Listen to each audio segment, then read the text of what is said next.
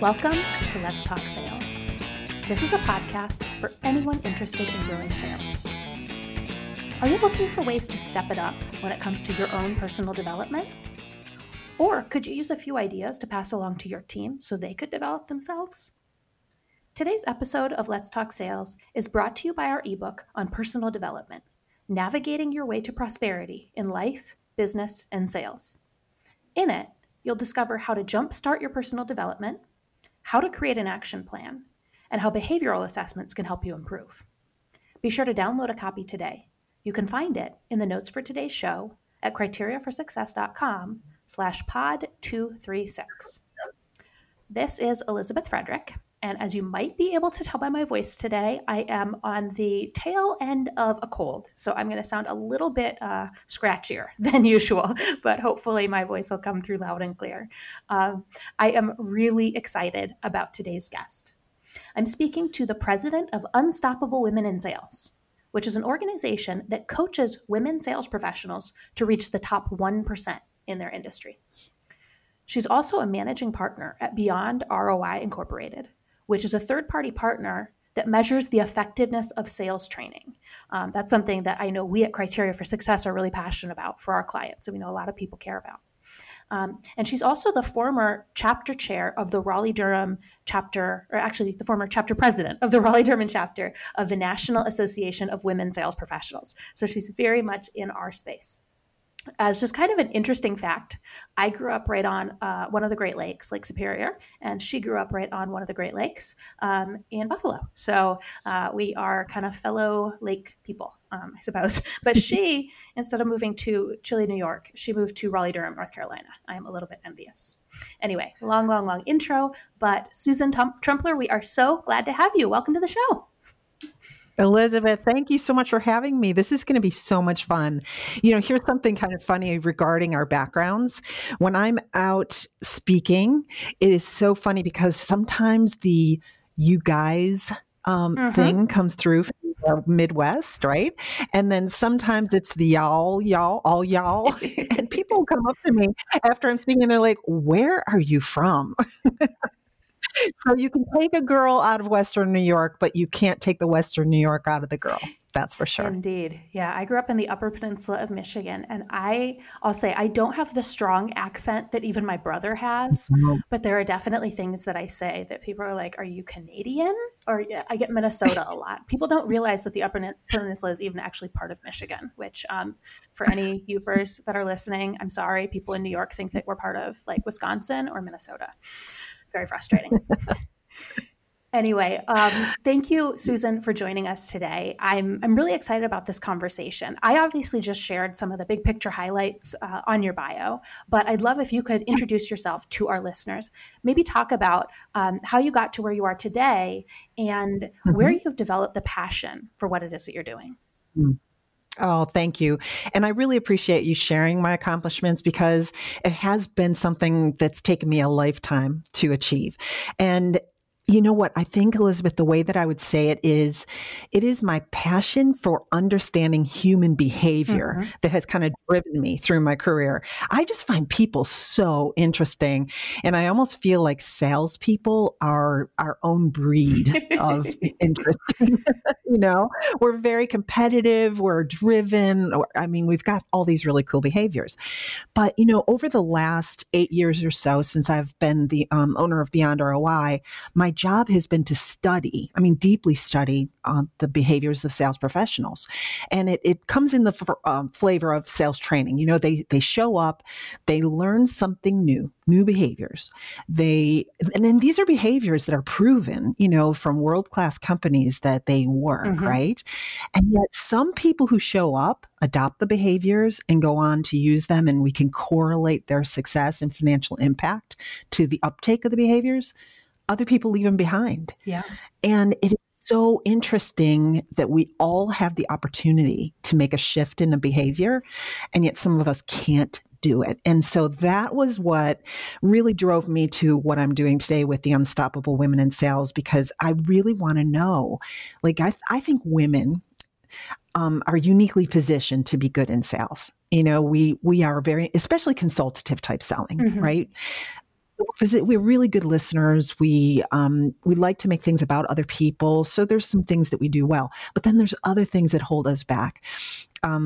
Maybe the perception that we shouldn't be too competitive. It's not ladylike, to boast or to be aggressive.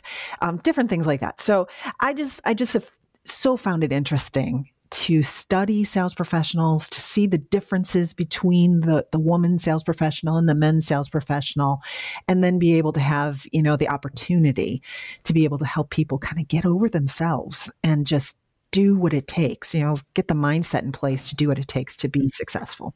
Absolutely. Those, I love that passion that you've identified for just understanding people and how it is that we work and why it is that we do what we do. And I think I love curious people because I'm a curious person. And I think any major discovery, any major growth tends to start with curiosity and to be curious about people and especially the unique creatures that are salespeople is a really interesting and rich field of study where I think you could spend an entire career just trying to figure out how to make salespeople tick. So I love it. That's for sure. That's for sure. And what it comes down to is that no matter who we are in sales, we all have one thing in common. We all have a brain in our head. But here's the thing that I've been able to determine is that everyone's brain has certain dominant ways of processing information. All right. So I call it in some of the study and the work that I do, it's called whole brain thinking. And so you have this, propensity of how you accept information and how you process it. And we call it the dominant part of your brain that you use. And I'm sure, Elizabeth, you're probably familiar with like left brain, right brain type Absolutely. Studies, right? So everybody's familiar with that pretty much. But it goes a little bit deeper than that. And there's actually 4 quadrants in your brain that you think with. And so here's how I've come to understand how sometimes people can be more successful than others when it comes to how they communicate and influence, because isn't that what sales is all about? Like literally, we influence people every day. And so the more you can connect yourself to the way someone else processes information, closer you become to being able to influence them in any type of a decision that they need to make. I'll give you an example. So let's say I'm a salesperson, okay, and not everybody, but a majority of salespeople are right-brained people. They tend to be human. The lower right brain is about people who connect with humans well and really, enjoy the collaboration and being with people, helping people. But it's also on the upper left-hand brain, it's someone who thinks in possibilities and gets excited about ideas and wanting to change things. And so you've got this salesperson who's over on the right-hand side, and they're out there evangelizing for their solutions and wanting to connect with people. But they're trying to connect with, let's say, a CEO who has a left brain propensity. They're about facts, hard, cold facts. They're about specific processes. And again, I'm generalizing, but for the majority of, that profession, you tend to be more that type of a person. Well, it's interesting. So the seller goes in to have a great conversation with a CEO. CEO says to him or her, okay, what are you here for? What do you want? What do you do? Tell me the facts, right? Salesperson starts waxing and waning about all these possibilities and painting this picture and telling stories and getting really, like, let's connect and it's shutting the CEO down. So that's just an example of how being aware of who you're communicating with and what their style is and how you need to adjust and communicate, in a way that they can relate to you is so important. And these are things that are done at almost like a subliminal level sometimes before, right? Absolutely. So sometimes people are really good at doing this and other times they're just not, but it'll hold them back from using their new skills and being successful because they're just not connecting with the person that they're with. Does that make sense?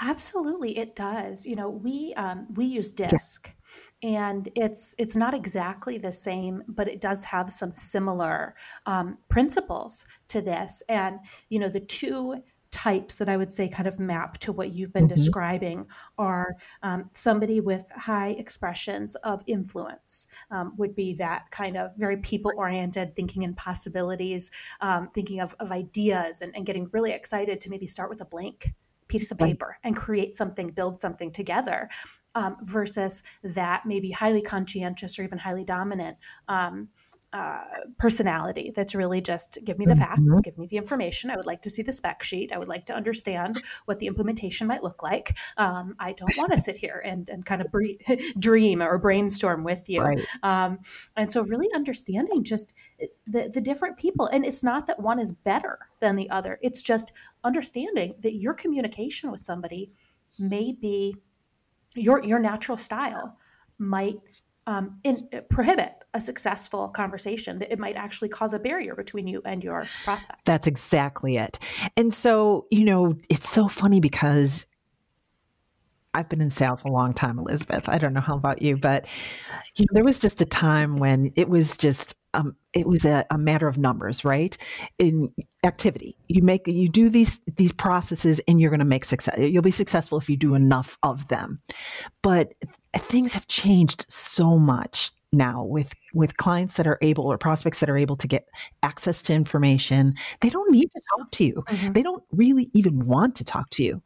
So, right? Yep. So, unless you are able to connect with that person and be able to right out of the gate read them, um, and then use what you know about them to make certain that you're adjusting your style, you haven't got a prayer.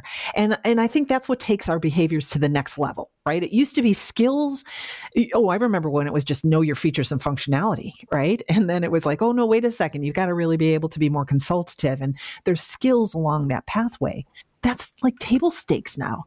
If that's it, if you can do only that, then you're kind of just one of many. But if you can elevate yourself to more of understanding a deeper level of your buyer and even yourself, I think that your success can be unlimited, completely unlimited. Absolutely. I actually just had a conversation a few weeks ago on the podcast with somebody, and her whole premise is basically bot proofing Oh my. yourself, making sure that you are able to basically beat the bots. Are you providing more valuable information than somebody could get through their own research, or through the information that they're going to find on your website, or through the just the information that's available in the marketplace? It's actually the episode's going to be airing after Cool. this one, so everybody keep an ear out for the conversation that I have with Anita Nielsen. Her book is called "Beat the Bots: How Your Humanity Can Future-Proof Your Tech Sales Career." So I love that you have a similar thread, Susan, because it is so important. Sales, for so many years, you had to work with a salesperson to get just about anything in life. Yeah. It's funny. I'm actually turning 37 this weekend, so I'm not as old as some of our listeners, not as young as most of my team, and I feel ancient a lot. But when I was a kid, we literally had people come to the door selling things to my family. I know my parents bought a vacuum cleaner from somebody who was literally selling them door to door in the Upper Oh Peninsula of my gosh. Michigan. And it's not the dark ages that people were doing that. When I first started, I've been at Criteria for Success for a little over 12 years. And when I first started, it was still very possible for people to sell where they would get into an office building and they would go up the elevator and just stop on every floor and knock on doors, or pharmaceutical sales Right. reps and medical device sales reps could go into hospitals and provide samples to doctors and nurses. Things have Hmm. changed, and to understand, just their entire sales roles that just don't exist anymore because they don't need to. But then the way everybody buys has changed, and they're coming to you more educated. They're coming to you. Maybe they just want to place the order. Maybe they just want to see a demo or they want to get a sample. And if you don't understand that as the salesperson, if you don't understand that as the sales leader, structuring your sales organization, you might be providing barriers. You might be making it more difficult and more complicated for people to buy because you think that sales needs to do all this heavy lifting that the buyers are actually doing on their own. That's right. They don't need you for information anymore. They need you. They need to, I know this sounds so trite, but to trust you that you are going to lead them in the right direction when they have to make a decision. And the only way you can do that is when you are able to win the trust of them. It's so funny, Elizabeth. I remember it's just so old to say, oh, people buy from people they like and trust. It's like, it's still true, and more now today than ever, because information is a dime a dozen. But when it comes down to making a decision with their business that's going to impact or influence their outcomes and their success, they still want to know that they've got someone who they can really partner with to make certain they're going to be successful. So your job as a seller is really important, but so changed. And it's hard, it's hard, especially if you've been in sales a long time. It's harder to make the shift than someone coming into sales today, not knowing what it used to be like, I think. Absolutely. Yeah.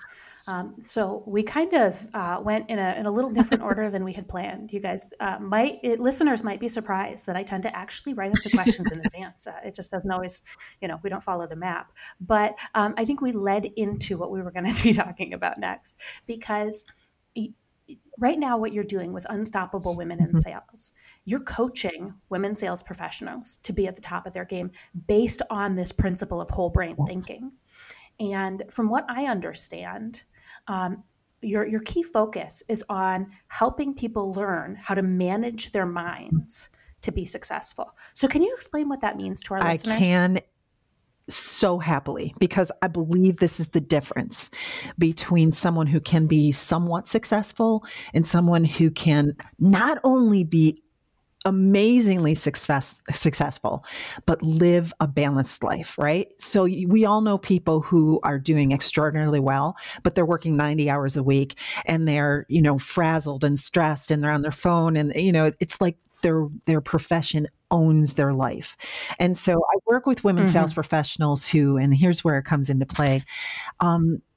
If you can manage your mind, you can achieve anything that you set your sights on. But if you don't manage your mind, it will crash you. It will, the stress of what you're trying to achieve will overcome you and you'll never be able to get there. Here's what I know beyond anything else is when we're in school, people teach us a lot of education, a lot of information and data. And then it's up to us to go out there and apply it. Nobody teaches us how to manage our thinking. As a matter of fact, it's almost worse than that. We are told, okay, so let's just start with the premise that thoughts that you think over and over again become beliefs, right? Our beliefs come from listening to things like, the only way you can be successful is if you do this. If the only way you can be successful is if you do that. And so we start to believe that, and without questioning it, we become almost like the victim of our own thinking. So what I do is help people understand that you can actually question every thought or belief that you have in your mind to test for the validity of it in the real world, in the modern world we're in today, because a lot of beliefs come from way back when you were knocking on doors or, using sales methods. So, it's managing your mind is about questioning areas that you've always been told to be true that now are not working for you. They're not helping you get where you want to go. So we do this, and it's called Your Ultimate Sales Potential Blueprint. And there's different pillars within the blueprint. But one of the pillars that I think is so interesting to dive into, Elizabeth, when it comes to money and the way people think about money, because we all, I mean, everybody has almost like I'll call it a container that they think their earning potential lives in, right? So, and there's been studies that have been done around this, that whatever you made within the last few years, your mind believes, or your beliefs are, that is your container. And you might stretch it just a little bit, maybe 20, 30, 40%, right? But did you ever stop to think that you could double or triple your earnings if you wanted to? And you can. Anyone can. But people will right now, if they're listening, they're saying, oh, she's crazy. No, I know people who have 10 times their earnings when they started inspecting their beliefs about what their earning potential is and how they can get there. It's huge. Absolutely. We talk a lot about what we call head trash, which is the self-limiting beliefs that are preventing you from becoming successful. And that can be small self-limiting beliefs just in a conversation. Oh, this person doesn't seem to like me. Oh, I think I'm too expensive. Oh, I think, that I said that wrong, and all the people are going to be thinking about and hearing is the mistake that I made. Or it can be bigger picture. It can be, I always fail. I don't think I'm capable of closing this kind of a deal. I've never done something like this before, and I never will. And I love that you said, because this is so true, so much of these beliefs are subconscious. They were established early in our lives, and we don't recognize that we're acting from behaviors, from beliefs that we internalized when we were in elementary school or it's even crazy. younger. That is the thing that I find so interesting when I'm coaching women sales professionals. To me, this stuff's, and even to them, what we're talking about, they're like, yeah, of course, I knew that, right? But when you start going under the covers and understanding, well, you knew it, but you're still thinking it, and here is how it's influencing your outcomes, they're blown away. They're like, oh my God, I didn't even realize I was doing it. Like what you just said, if you're walking into a prospect's site with a proposal, right? And you don't feel confident, you're thinking, oh, I don't think this is going to happen. I don't think. Well, hello. What do you think is going to happen? You think about your body language. What are you going to be, how are you going to stand? What's your face going to look like? It all comes out whether you are consciously recognizing it or not. That's absolutely right. And yet, Elizabeth, and here's the thing, because I know from coaching people enough, they're going, well, I can't be thinking like lollipops and rainbows and unicorns are going to go dancing, through the door with me. So it's that finding that authentic thought and that authentic belief that you are able to, be successful. And here's one of the things also, and I'm so curious to see if you all deal with this as well. What holds people back more often than not is fear and shame. So they're afraid to look bad. They're afraid that if they don't get the business, they're going to be shamed, by their leader or by their, teammates. And so they're not willing to do the things they know are the right things to do because they have that fear holding them back. And again, they don't even realize it until we really dig in and start talking about it. Absolutely. And so often it's not a fear that they can articulate, and it's preventing people from sometimes just the most basic common sense behaviors that are going to help them achieve success. I see people who need to make a difficult phone call, and they could make that phone call Monday morning.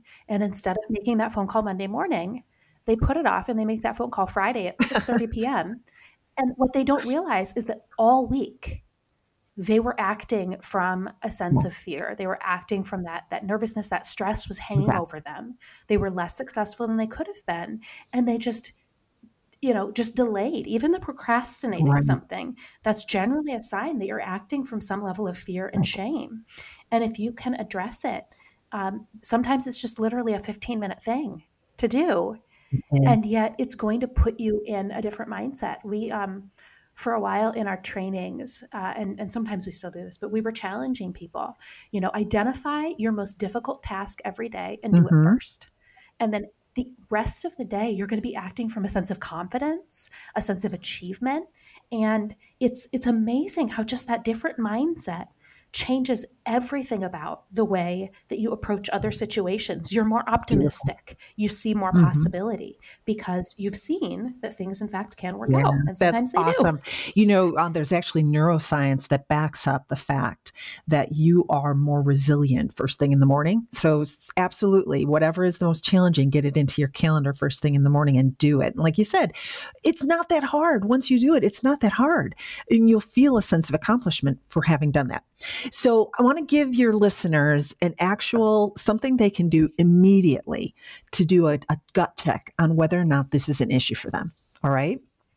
So Mhm. let's say they're taking our advice and they've got prospecting that they need to do. And they're going to plug it in first thing Monday morning. Okay. 9 to 11. They've got, first of all, I wouldn't call it prospecting or cold calling. Let's just start there. Uh, how are you going to feel when you see those words in your calendar? Well, dread, right? Maybe change it to something that makes you feel really positive, like creating relationships, finding connections, whatever. You just don't put cold calling in your calendar. All right. That's one little tip. Next, they get to that Monday morning, they walk in, they get their coffee, they sit down in their cubicle, they look at that block of time. And if they don't do it, that's the immediate opportunity to start inspecting what's going on in your mind. What are the thoughts that you're Mhm. thinking about it? Are you saying, oh, nobody wants to talk to me on a Monday morning? Are you thinking, I don't know, looking at a prospect in your CRM and saying, oh, they hate me. There's no way I'm going to get, or the gatekeeper hates me and they're never going to let me through. Okay, right there, stop a minute and think about what is the thought going through your mind and what feeling is that producing for you? And it's usually dread.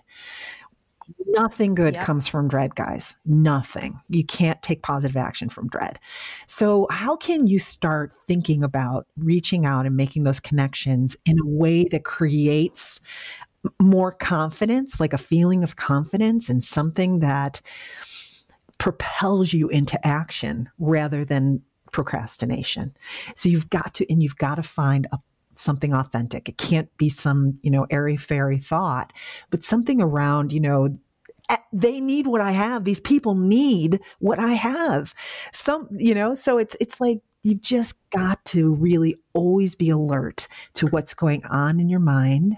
And that's why I call it managing your mind, because you're really like becoming aware and catching yourself so that you can make adjustments and then move from a place of more confidence and have more success in your results. I love that emphasis that you just made on pausing in the Mm-hmm. moment when you're procrastinating on something, when you've decided not to do something, and really thinking about why is it that I'm not doing this. I've often coached people when you set goals for yourself. At the end of the week, when you're looking back at your goals for the week, look at the ones you Mm-hmm. didn't do and think about why you didn't do them, because it usually isn't that you just procrastinated on the least important things. Usually there was something in there that was actually important, but you couldn't bring yourself to do it. That you subconsciously, unintentionally chose that was going to be the task that you were going to Yeah. let slip. And so really unpacking your own behavior, I feel like I'm a therapist here, but it, it's It is. powerful. So often we think that we are just being buffeted along by our Mhm. days. We think we're being fully reactive. And first of all, I will say a lot of people, especially salespeople, are more reactive than they should be. So you probably are being buffeted around a bit Mhm. by your day, and you should actually work to be a little more intentional. But regardless of that, in addition to that, we can impact our situation and our Mhm. circumstances. We can't just let our circumstances influence us. I'm going to recommend, if anybody hasn't listened to it, I had a conversation a couple weeks ago with Dr. Russell Thackeray, and he studies resilience. And we talked about this and letting yourself be driven by your feelings versus making decisions and acting on those decisions. And then your feelings will follow. Excellent. Excellent advice. And one thing I would say to just add to that, when you say salespeople are reactive, okay, I'm going to tell you why. And it's all part of the same thing we're talking about here. I think that salespeople are reactive because they're doing things, they'll react to the things that are easier to do. Okay. Mm-hmm. So I call it buffering. So if I have something that's challenging that I need to do, it's high stakes, it's, revenue driven activity, it's important, but I am uncomfortable. It's making me feel uncomfortable. I would much rather pivot and do something easier, even if it's something that's non-revenue driving. So reactive might be, I got a call from, somebody I sold last week and they're having some issues with fulfillment, right? Fulfillment's not my job, but it's so much easier than reaching out and connecting with somebody I don't know. Okay. So just a small example. I also have, it made me laugh. A seller that I was coaching the other day was like saying, reaching out, to prospects I don't know, hardest thing that I do. I have it in my calendar and all of a sudden I find myself needing to know more. I need more about them. So it's the, it's that, I have to do more research and you come to this endless pit where you still never have enough knowledge or you're not sure how to approach it. And then all of a sudden, oh, too late now. I can't call the clients, I better move on to the next time, so. Any experienced sales manager will remember a time when you had a salesperson who was researching a prospect until end of business and somehow never managed to contact that prospect. Yeah. It's funny because, like you said, it's stemming from a place of fear, a place of nervousness, but it's not recognized. And it seems eminently logical. It does. Certainly you should research your prospect. You shouldn't spend 5 hours researching a prospect before you pick up the phone and call them. And then they don't even answer the phone. And all that research was put to waste. It is. But it's human nature that we're fighting here. People shouldn't feel guilty about it. I've seen wholly capable people in sales leave the profession because of this one issue, that they couldn't overcome the fear of being rejected or being kicked out of the clan. It comes from your old brain that is there still in you to keep you safe and make you happy. And so anytime you go to do something that's outside of your comfort zone, the old brain is saying, whoa, Elizabeth, get back in the cave. It's not safe out there. They're not going to like you. They're going to kick you out of the clan. And so what you're doing is you're fighting your most basic instincts that the old brain is shooting at you. So here's another tidbit for your audience is this: whenever you feel something holding you back, like a fear of doing something, or, you're really procrastinating, step out of the moment because it's your old brain and get into the logic of what happens if? What happens if I do this? What's the worst case scenario? Get your prefrontal cortex moving and processing. And then you start moving from a place of logic as opposed to a place of reaction. And you can definitely overcome what the old brain's shooting at you if you try to come from that place of more logical. You see your fears. If you ever woke up, Elizabeth, have you ever woken up in the middle of the night, like where a problem you have seems larger than life? Like, right? Absolutely. And that's your old brain shooting messages at you, even while you're sleeping. When you wake up and you sit down at your desk, you're like, oh my gosh, why was I like so panicked about that? It's going to take me 10 minutes to clear that up and move on from it. But it's that old brain, protection that's trying to help you, that you have to get up into the neocortex and logic and overcome it. Absolutely. We hear a lot about the power of some of those parts of our old brain. People say, listen, when you're experiencing fear, because there might be a situation that you're not consciously noticing, but subconsciously. And that is certainly Mhm. important.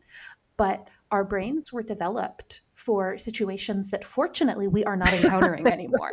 And you're not likely going to get, chased down by a bear or a buffalo or Mhm. something and, and prevented Right. from, living or prevented from eating. You're not likely scrambling for very limited resources and going to starve to Mhm. death. And yet your brain was developed for times where there were significant Right. resource Right. constraints, where there were significant threats to life and limb. And when you let your brain catastrophize to that level, like you said, just ask yourself, what's the worst that could happen? The person could say, please never Right. call me again. The person could actually even maybe swear at you on the phone and say, you're obnoxious and I don't like you. Does that actually hurt you? It's not fun. Certainly words do hurt, but it's not like they're going to track you down to your office. They're not going to get you fired. It's not the consequences of failure are so much lighter than we think they are. And certainly, if all you ever achieved was failure, then you might lose your job. But if you never do anything because you're terrified of failure, You're guess failing. what? You might lose your job. Yeah. The only way you fail is if you stop trying, right? Failure is not a momentary thing. Like you said, if somebody says no to you, fine, move on. You've got other opportunities. But if you don't even try, that's the ultimate failure. Absolutely. And what really does help, and this is where I see honestly some of the most high performing salespeople, is when they had a period of time in their career where they did get a lot of no's. Whether it was because maybe they started out and they were doing a lot of cold calling, and you develop just a bit of a thick Right. skin, and that can be really helpful. And so if you are protecting yourself to the level that you've never really gotten a lot of no's, Mm. you might just need to say, you know what, I'm going to set myself up and I'm going to have the expectation that I'm going to get a lot of no's and I'm going to have a lot of mini failures. But it's because I'm doing more. It's because I'm at a higher level of activity. And it's only getting through that period of time that you're going to get to the place where maybe, the number of no's goes down because you've, improved your relationships, improved your network, improved your Right. skill. Um, but sometimes you do have to go through those seasons of Yeah. difficulty. But it's okay if you're That's learning and exactly growing. right. You can't learn from anywhere but the bottom, right? If you're successful, you just keep doing it over and over again, but at some point it stops working. And then you don't have the skill set to grow um, without getting a few no's and struggling. Yeah. Absolutely.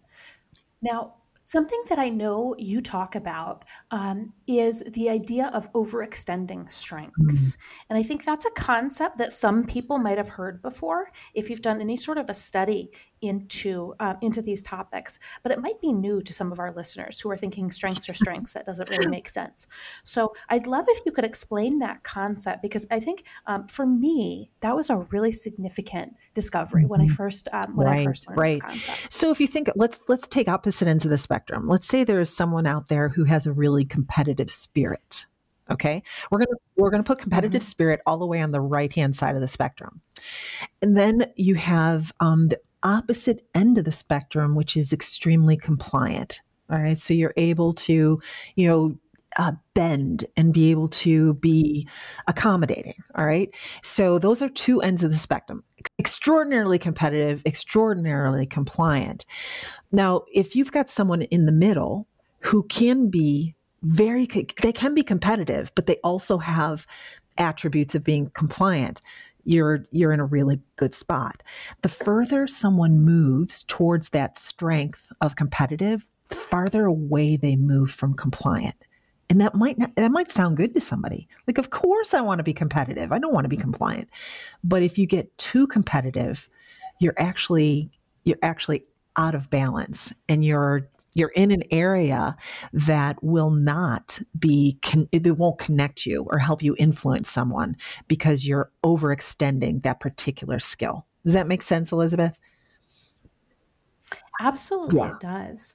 And it's just something that I think is important, even just within the context of what we've been talking about here, is because we can all picture somebody who's overextending a Hmm. skill, and that might actually be what's holding you back. You might be thinking, the only people that I see who are competitive are overly competitive and obnoxious. And I don't want to be like that. So I'm not going to be competitive. Not understanding that that's maybe an overextension of what is actually a really good skill of Exactly. competition. Or you might see that you have something that you perceive as a skill, but in some situations it works and in some situations it doesn't. And you haven't been able to figure out why that is. And it might be that in some situations you're actually overextending that skill and you're actually turning it from what would be a really natural strength into a potential weakness. That's exactly right.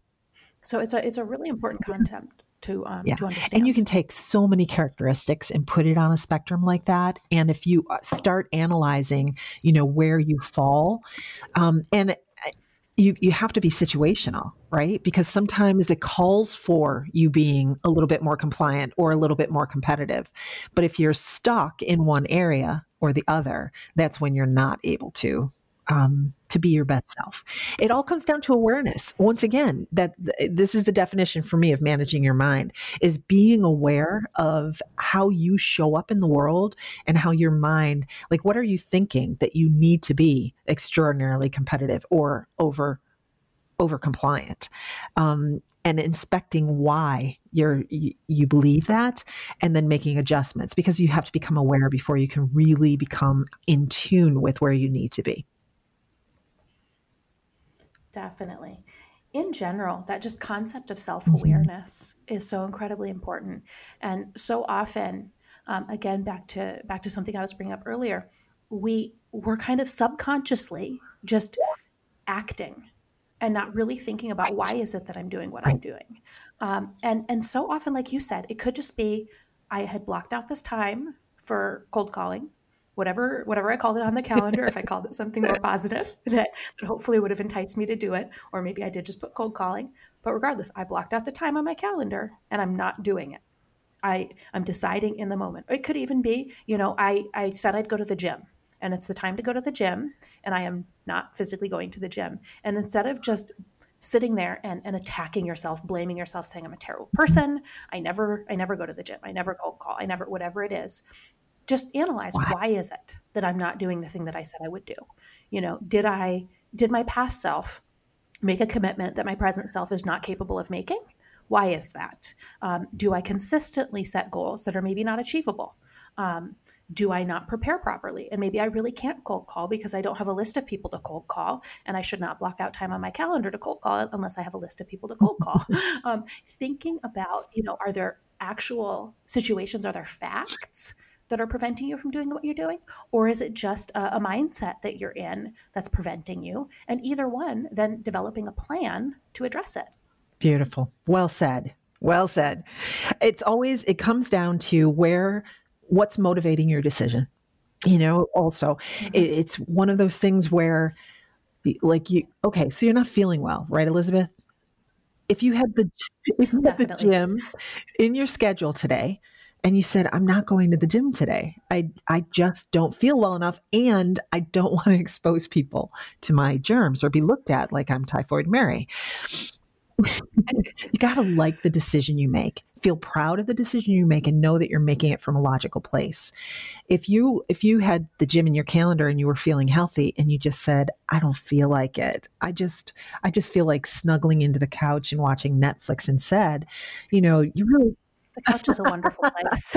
maybe that's what you need too, but would you like the decision you're making? Is it a great, in the way I like to put it, is it a good short-term um, Mm-hmm. gratification that you're getting?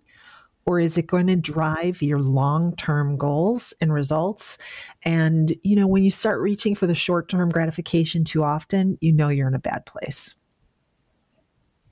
Definitely. And it's really easy to see. And I think the common language that we discuss this in modern American society is typically related to health. Yes. And it's exactly, that cupcake seems really good right Exactly. now. And certainly you're not going to gain weight like in the moment. It's not like you're going to gain a pound by eating that cupcake right now, but is that going to contribute to that long-term achieving of the goal that you Yes. have? And I think one of the basic principles of managing your mind is understanding what impact do the short-term decisions that I'm making have on my long-term success. And if you're just focused on the short term, what feels good in the moment, you're really sacrificing significant That's right. success in the future. It's not just a little thing. It's Yeah, your you're life. right. Yeah, and it comes down to the stress, I think. When we're talking about salespeople, it comes down to the stress of the profession. So interesting. The other day, I was having a conversation with a VP of sales. She was at her kickoff with her people, and she and the team were out, just sitting around a fire talking at the end of the day. And she just asked, just casually, like, how many people, like, and this might be incorrect, but she asked it, how many people drink on a daily basis? And 8 out of 9 people that were sitting around the circle said they did. And yeah, 8 Oh, out of wow. 9. And they had a really great conversation about why. And if you think about it, when you're in a stress-filled environment all day long and you go home and you've got kids and family and more stress to layer on top of it, it's almost like you're driven for that short-term gratification of being able to chill out with a drink, right? It's like, oh, I just needed it, right? And there's nothing wrong with that. But when it's every night and more than one drink every night, which happens to a lot of us when we're under stress, what happens to your day the next day? Are you able to perform at the top of your game? Are you able to be able to work towards those long-term goals? Or are you spending half of the day kind of shaking the cobwebs out and feeling a little bit, sluggish? So there's a million, and then feeling right? stressed out at the end of that day Exactly. Oh, well, because there you go. were performing below your potential level, and it's a It vicious cycle. is. So I have a philosophy that your ultimate sales success or your ultimate sales potential rests on several pillars. And one of them is health and wellness. And are you treating your body the way it needs to be treated in order for you to show up at the top of your game? You have to take a look at that. It rolls into success, and you have to manage that part of your mind as well. Absolutely. I think the mind-body link is something that just continues to be proven out in so much research. And we don't all have to be top athletes, but making sure that you're doing the basic things, eating food that makes you feel good, physically and mentally, staying active enough where you're doing some level of physical activity. Again, you don't have to run a marathon, but I think we've all probably had a time where we just had maybe a super lazy weekend and we ate a bunch of unhealthy food. And you think about how you feel on Monday morning when you did that versus you got up and about and did something and ate some healthier food, and just the physical energy that you feel is markedly different.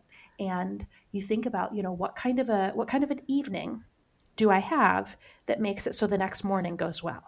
And one of those factors probably is not I drank until I passed out, because that's generally not going to drive the most successful sort of a day. So really thinking about that and being intentional. I love that focus. Awesome. And again, all back to managing your mind. It is. It's fun, and it's not hard work, but it is something you have to be intentional about. Right?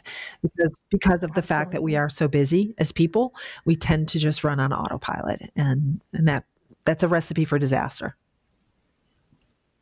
Absolutely. All right. Well, one thing that's really interesting about what it is that you're doing right now is that, as you mentioned in the intro, you're focused specifically on women in sales. And I would imagine there's a reason for that. You didn't just randomly pick that. You, in fact, were intentional.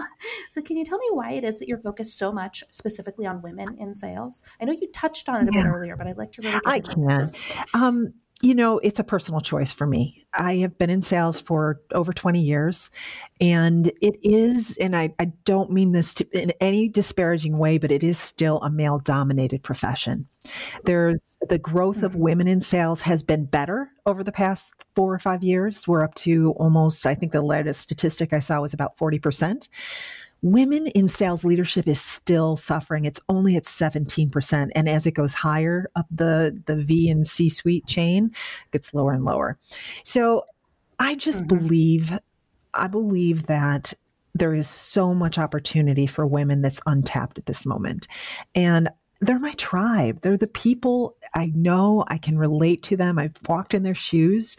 There's nothing that I do that doesn't apply to a man. There's nothing. But I just really feel like creating a community for women in sales is really critical.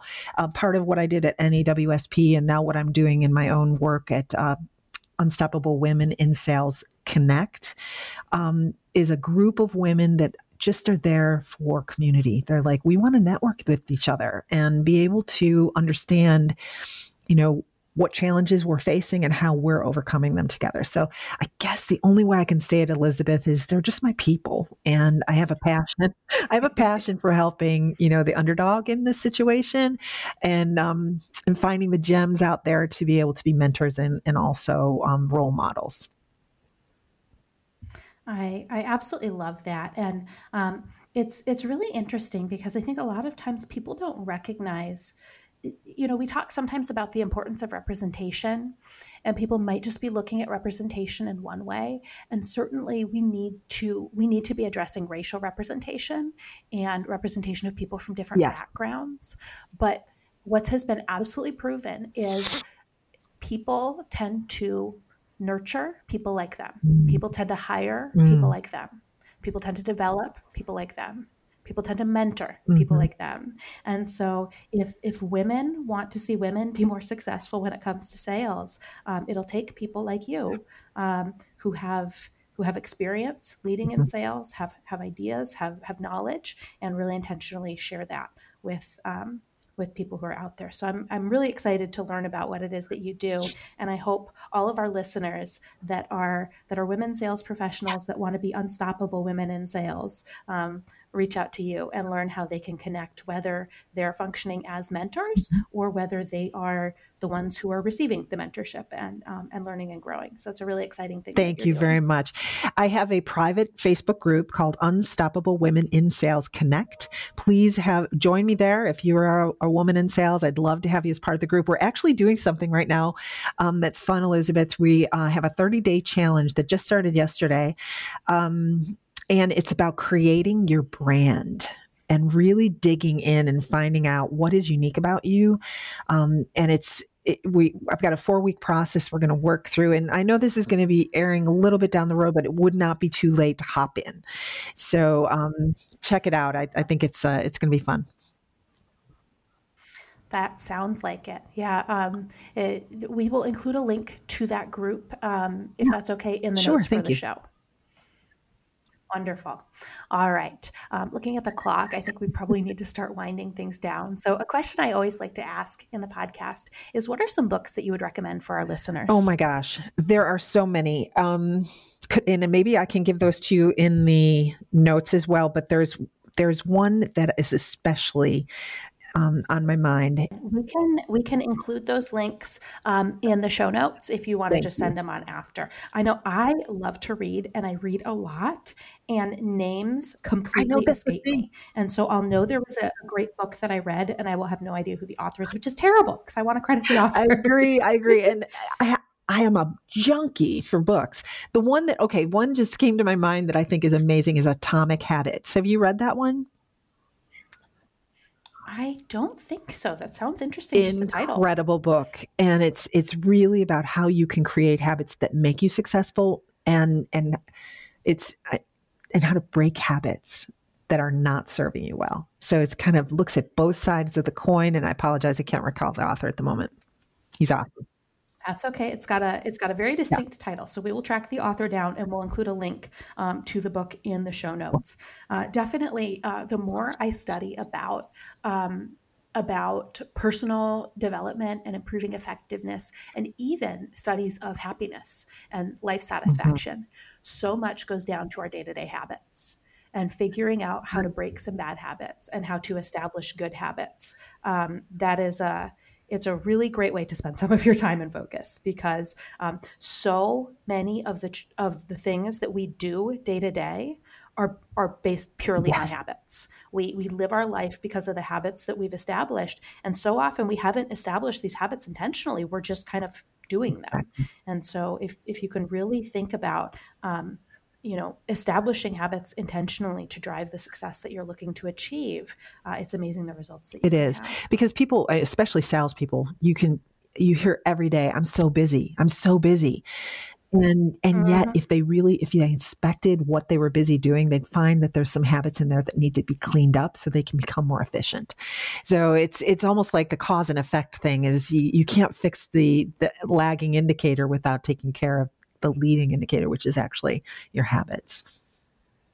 It's huge. Absolutely. All right. Well, Susan, if you want people to learn more about you and your work, where should they So, of go? course, my website is unstoppablewomenInsales.com. And then I'm out there on Facebook. I'm LinkedIn, Susan Trumpler on LinkedIn. You can find me almost anywhere. Just Google my name and I show up. Yes, it helps when you have, I think, a relatively unique Yeah, name. sure. So that should make you a little bit easier for It is. people to find. All right. Well, I so much appreciated our conversation today. Thank you so much, Susan, for being on It the was a show. pleasure, Elizabeth. Thank you and have a great day. Hope you feel better. Enjoy your birthday too. Thanks so much. And thank you to all of our listeners for tuning in. You can find the notes and resources for everything that Susan and I have been talking about today at criteriaforsuccess.com/pod236. Make sure to tune in on Friday for another inspirational episode.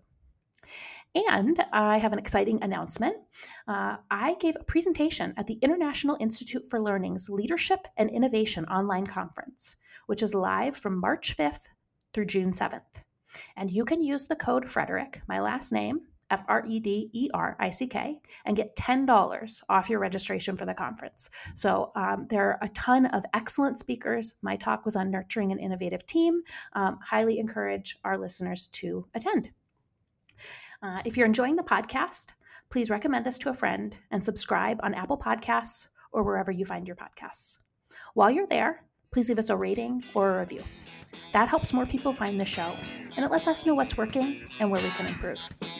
Remember to follow us on Twitter at CFS Playbook. Let's Talk Sales is a production of Criteria for Success and is produced by Ariana Miskell, Laura Marchoff, Mark Krogan, and me, Elizabeth Frederick. Happy selling!